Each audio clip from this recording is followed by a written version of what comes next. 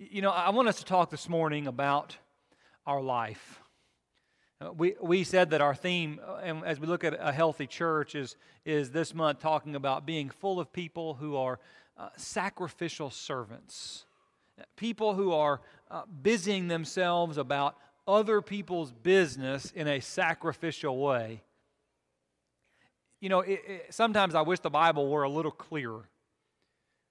When it comes to exactly what my life is supposed to look like. You know, I guess all of us make all these choices and we have to find balance in our life, but you know, how much time should I work? How much time should I sleep? How much time should I take for just, you know, for vacation? Should I read my Bible for 30 minutes a day, or should I read my Bible for 2 hours a day? Do I need to be, you know, do I need to be praying on my knees every day or once a month? Or, I mean, all these questions, and I'm constantly trying to figure that out. And the Bible just really doesn't tell us, right? But the Bible does give us principles. And I think those principles, well, it's because not everybody's life looks the same. But the pursuit of the principle, the pursuit of the very image of who Christ was, is something that we have to all find a place to play out in our life. And so as we talk about what our lives look like, and I was thinking about these lessons, I went back to when I was a kid. And I remember, it seems like there was a song that went along with this, but for the life of me, I cannot remember it. But it was this word, joy, right? J-O-Y. You guys remember learning this when you were a kid? Some of you? Jesus first, others second, yourself last, right? J-O-Y. Jesus first, others second, yourself last. Now, you can look all through your Bible and you'll never see J-O-Y means Jesus first, others second, yourself. It's not in there, right? But I believe it is in there in principle. I believe the Bible teaches that idea that we ought to be striving to live our lives wherever we are, whenever we are, striving to constantly and consistently have Jesus as the first thing in our life. And then to have others second in our life. And then, listen, the thing that comes so easy to me, the thing that comes so natural to me, I come at the end. This is not easy. This doesn't happen naturally. Most people completely flipped this. Most people live a Yoj life. Just made that up on the spot if you thought that was catchy, right? But most people live this life where hey, it's all about me, and every once in a while I might think about somebody else, and at the very end there's God. That's what seems to come natural to us. But I believe when we open up the Bible that we find this idea of J-O-Y, joy, all throughout our life. You know, I want us to begin by thinking about maybe one of the most important scriptures to me when I was a young man, but that was in Matthew chapter 6 and verse 33, right? I mean, probably easy because we always sang. We always sang this as a song, but the idea that Jesus says, "Seek ye first the kingdom of God and His righteousness." Now that verse doesn't make life easier. It doesn't make implementation easy, but it tells us about the direction of our life. That we want to be a people that are constantly and consistently putting God first in our lives. You remember a couple years ago, and by a couple, I guess it's probably 20.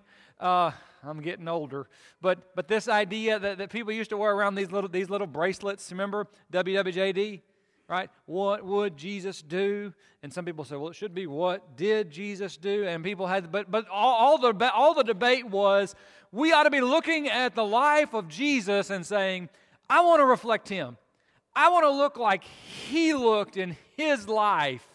I want to have God at the center of my life. And I can tell you that there are a lot of decisions that I've made in my life that have come right back to the words of Jesus there in Matthew chapter 6 and verse 33. You know, I mean, should I travel on this road or should I travel on that road? Well, what would God say about this? What does God's Word say about this? Because I don't want to do things that are going to violate His Word, and I want to reflect His glory in everything that I do. And so I would just encourage us as we think about our lives, in whatever area or whatever arena, that I'm also thinking about God. How does my life bring honor to God? You know, it's not enough to say I'm going to keep from dishonoring God, right? It's not enough to say, well, I want to keep away from sin. Obviously, that ought to be a minimal standard in our life. But we need to take this next step. I think it's this next step in maturity, and you see this reflected in healthy congregations of people who are not only trying to avoid sin, but people who are legitimately and honestly trying to reflect the glory of God in everything that we do, in the things that may seem to have so little to do with our faith, but in reality have everything to do with our faith. How am I bringing honor to God? I mean, by being here this morning, isn't in part what you're trying to do? Is to bring honor to God?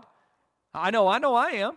I mean, that's one reason that I sing and I bow my heads and I open up God's Word, because in some shape, form, or fashion, I'm trying to make this point that you are worthy. You're worthy of my life. You're worthy of my time. You're worthy of my energy. You're worthy of my finances. You're worthy, and I, in some very small way, I want to acknowledge that. If you're ever struggling in a worship service, then probably what needs to happen is you just need to grab a hold of yourself and recenter yourself to understand this is about God. What Joe was saying was right on this morning, right? And anybody's got a problem with how long I preach, you see Joe James about that, okay?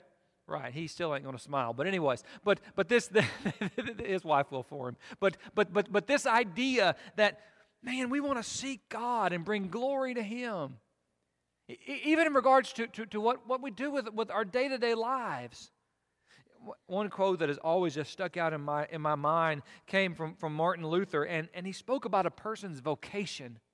And by vocation, it means just what you do for a living, right? And there's this line in some of his writings where he says, a person's vocation should serve as the mask of God.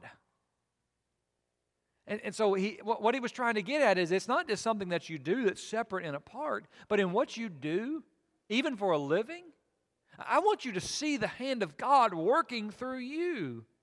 That a farmer doesn't just go out and plant seed and then go out and harvest the crops, but a farmer is the way in which God provides nourishment for a world. That someone who is a lawyer, you know, he doesn't just execute a case, but God is actually in some way executing justice through him. You know, someone who drives a truck for a living, they don't just drive a truck for a living. They don't just sit in that cab all day. God is actually distributing things, supplying people through that. And I'm telling us that there's a different way in viewing how we live our life, isn't it? Whether I'm just routinely going through my life and doing my job and putting my 8 to 10 hours in, or am I actually showing up today to be a vessel of God? That there's a huge difference. Sometimes people will ask me about, you know, we got this going on or that going on, and talk about coming to help, and I'll say something. I'll say, you know what? I doubt that you can afford me. Right? I mean, if you just wanted to pay me by the hour what it would cost me to go over and do that for you, you probably can't afford me, but I'd probably do it for free.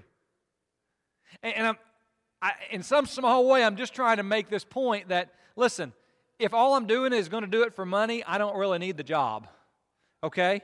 I don't really need the job. But if it's not about money, it's about something a lot bigger than that. It's about being a servant. It's about showing kindness. It's about showing love. It's about having compassion. Well, then listen, I don't care how much money you have. We're going to make sure it gets taken care of, right? That's all part of not just avoiding sin in our life, but that's a part of bringing honor to God with the things that we do.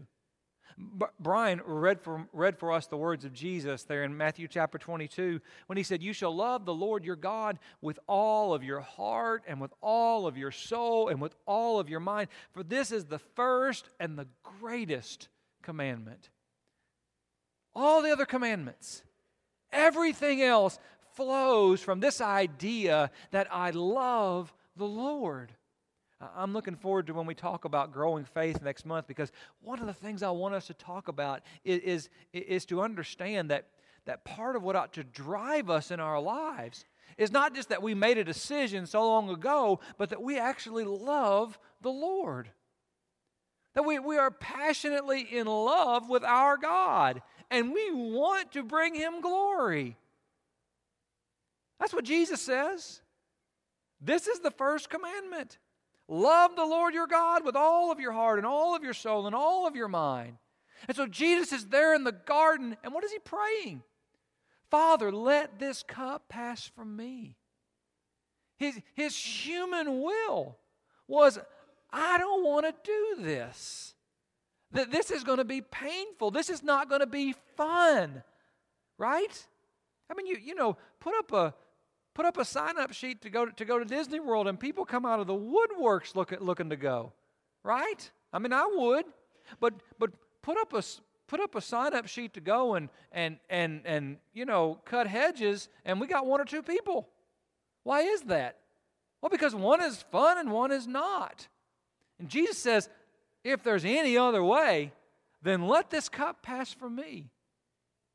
Nevertheless, not as I will, but as you will.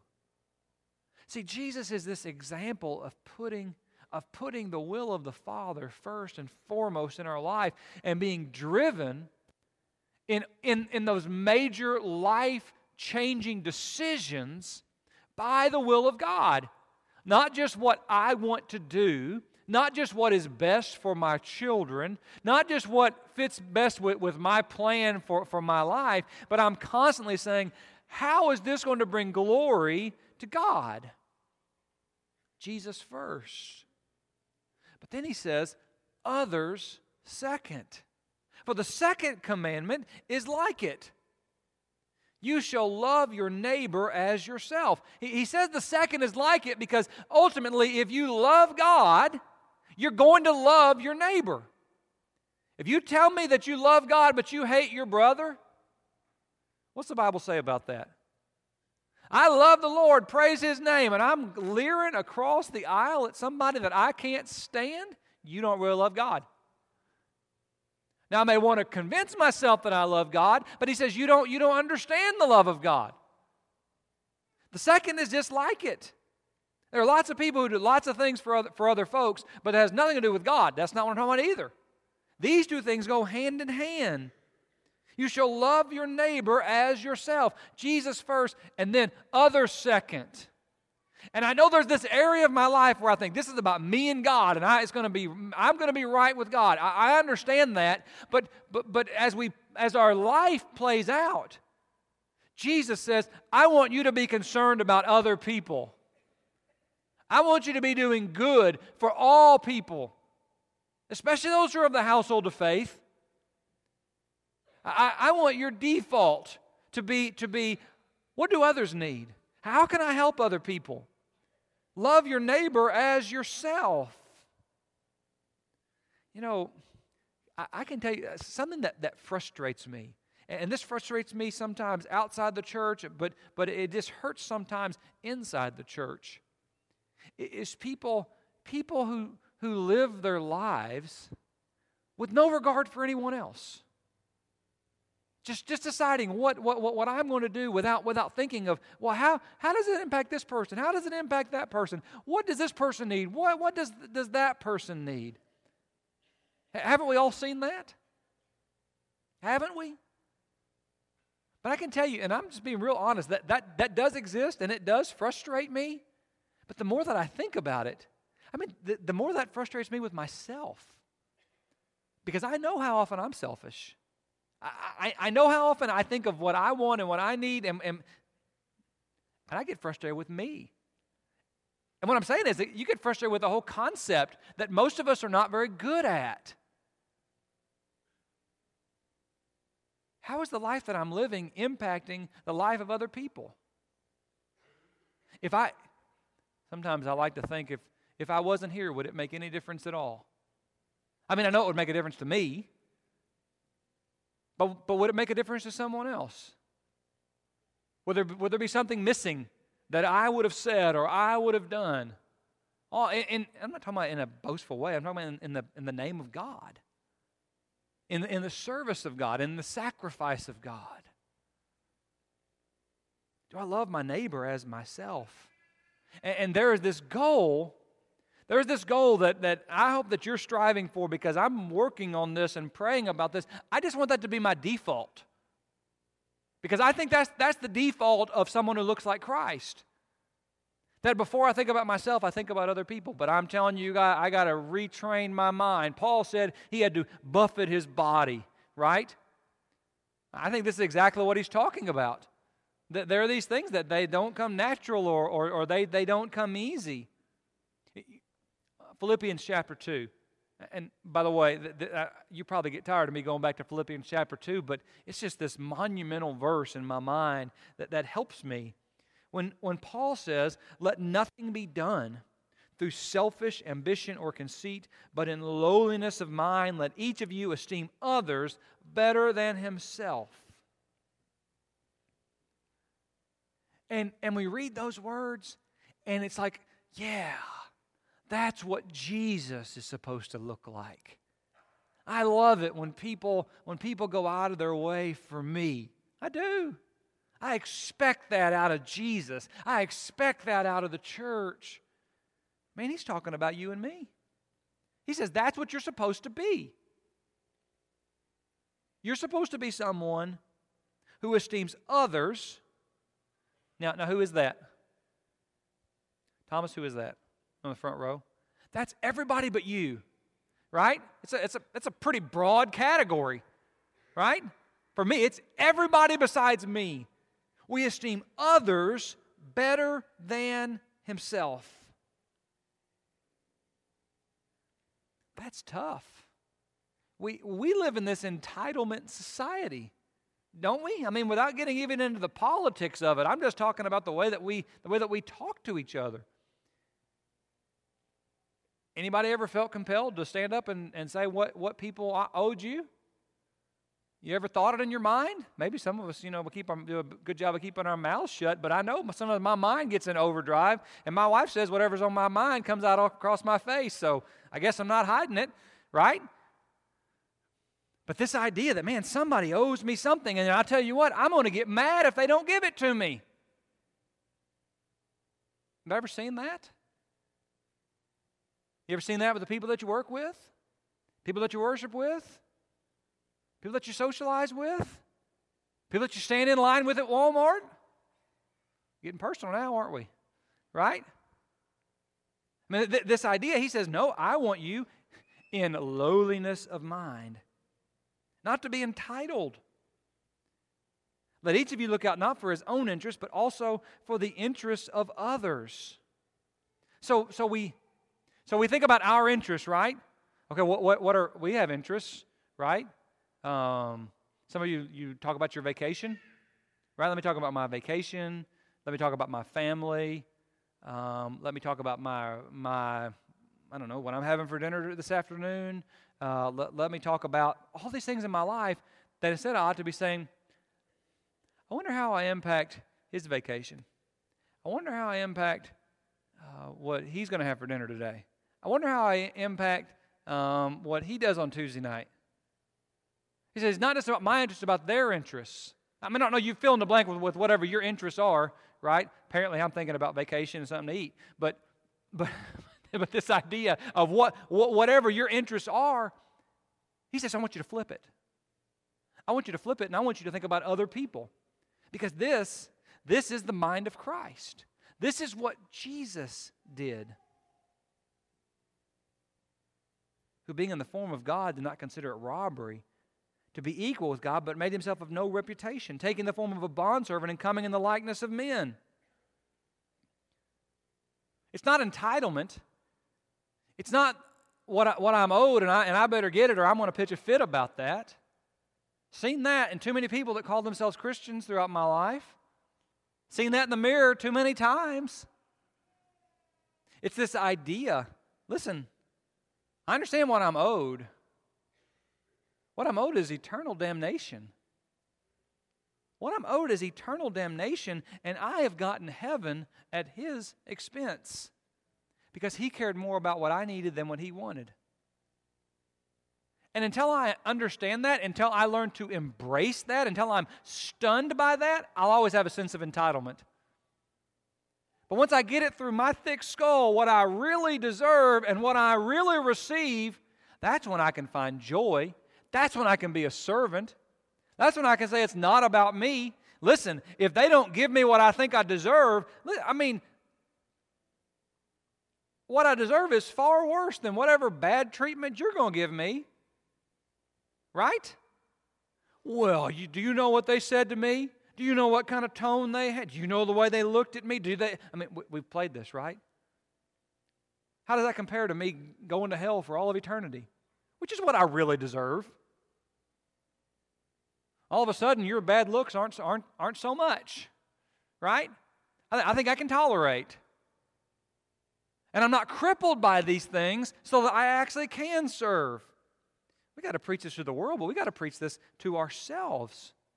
To be a people who put Jesus first in our life, and then we put others second.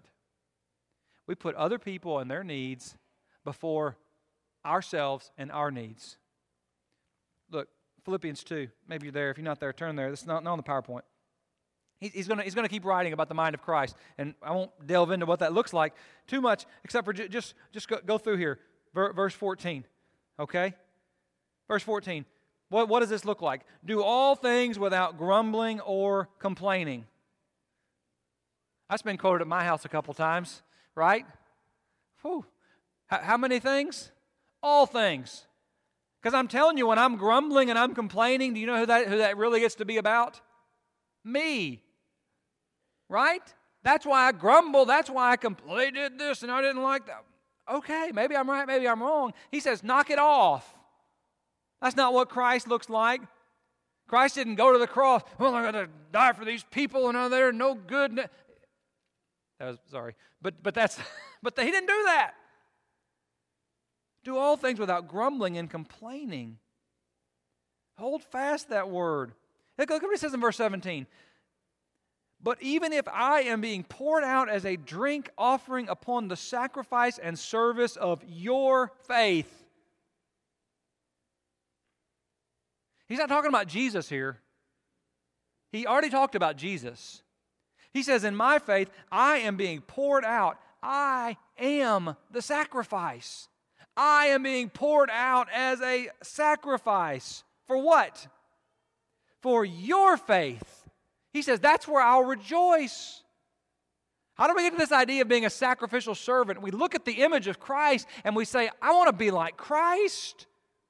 Not just I want to be with Christ, I want to be like Christ. I want to reflect His glory through my life. And what He was that great suffering servant. So I too must be a suffering servant. 1 Peter chapter 2, this is the example that He has left us. Slide down just a little bit. Paul says, I'm going to send Timothy to you, to the church at Philippi, right? Why? Verse 20. For I have no one else of kindred spirit who will genuinely be concerned for your welfare. You see that? Here's why I'm sending Timothy to you.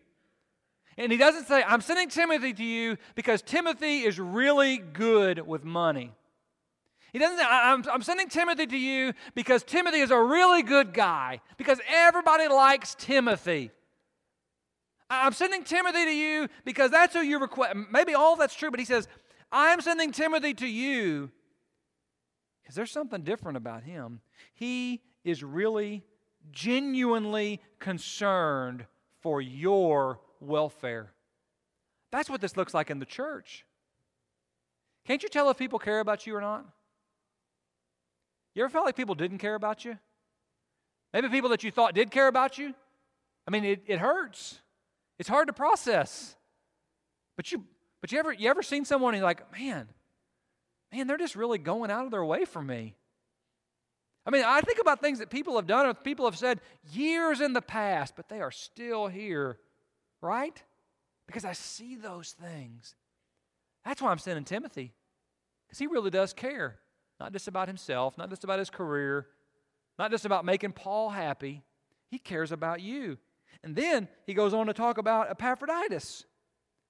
I'm going to send Timothy, and I'm also going to send Epaphroditus. Why are you sending Epaphroditus? I thought it necessary, verse 25, to send to you Epaphroditus, my brother and fellow worker and fellow soldier, who is also your messenger and minister to my need, because he was longing for you all and was distressed because you had heard that he was sick. For indeed he was sick to the point of death, but God has had mercy on him. Okay, so we're going to send Epaphroditus to you because Epaphroditus is really upset. Now, what is Epaphroditus really upset about? Well, is Epaphroditus upset because he's been really sick and nobody from Philippi sent him a card? Nobody called, nobody cared, and he's really aggravated. No, it's the opposite. Epaphroditus is upset because he heard that you heard that he was sick. And he's worried that you're going to be upset about him being sick. You ever keep things from your children? You ever keep things from your parents? Right? No, depending on where you're at in that scale of life, right? I mean, this thing is going on and it's not good, but you don't tell your children because you don't want them to worry. You don't tell your... By the way, if your children are 40, just tell them. They need to know, okay? But side note, if you don't tell your parents because you don't want them to worry. All of us understand that? He says that's what Christianity looks like. Where I'm more concerned about your reaction to this news than I am about the news and the sickness, even to the point of death, for myself. Do you see how he's illustrating that? I'm sending Timothy to you because Timothy genuinely cares for you.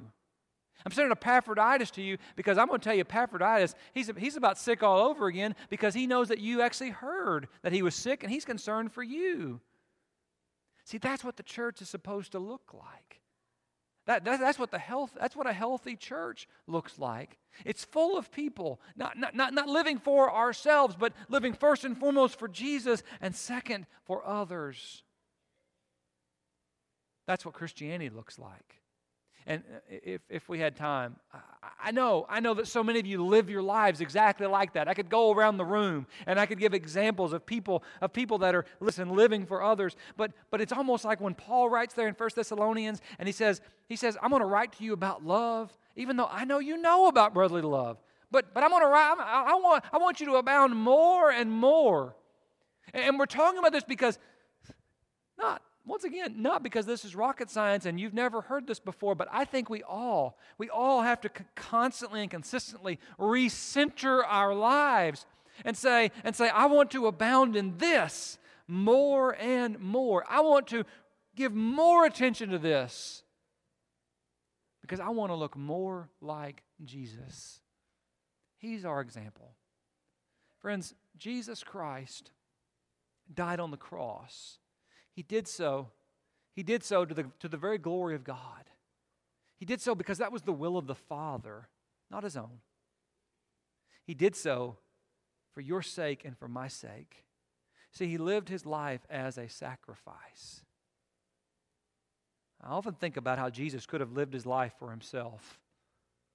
I guess he would have stayed in heaven first and foremost if he'd lived it for himself, but I'm going to think in earthly terms. What would you do if you could do anything? Well, what would your life look like if you had the power to speak the world into existence? It'd never storm at your house again. You'd never have to mow your grass. You'd have the finest home and the finest truck and the best boat, and you take the best vacations. You'd be like Scrooge McDuck with a big money bin, right? Because I just speak it into existence. Why wouldn't you? You could go swimming in it. I mean, you could look like you could look like Arnold Schwarzenegger or the female version, whatever that might be. I don't know, but you just kind of let your mind go of if you had that power, what could you be? And then I think, well, but Jesus had that power. He had that power. He spoke the sun into existence, right? He spoke the universe into existence. He holds it up. He sustains it, Paul would say in Acts 17. But yet what he chose to do was leave heaven and come to earth. And when people would come to follow him, he would say, you know that I don't even have a place to lay my head at night. Are you sure you want to follow me? He didn't use his power to his own benefit. He didn't create a 5-star restaurant right there in Judea. Could have. Didn't do it. All the things he didn't do so that he could do one thing that benefited us. He died as a perfect man, as a perfect sacrifice. And he leaves us an example. He leaves us an example of how we ought to live our lives, striving to actually be a sacrifice. Not a sacrifice at the altar of our life. We're far too good at that. But a sacrifice at the feet of God. A sacrifice for the good of others. That's the mind of Christ. Jesus first, others second, yourself third. You live your life like that, you'll show Christ. I'm going to ask you to repent. I'm going to ask you to be baptized for the remission of your sins if you've not done so, because that is the will of God. If you've lived your life for yourself, I'm going to ask you to repent, because that's not the will of God. It's not the will of God that we would live for ourselves, but that we would live for others. May we abound more and more. May we draw that line in the sand today as we stand and as we sing.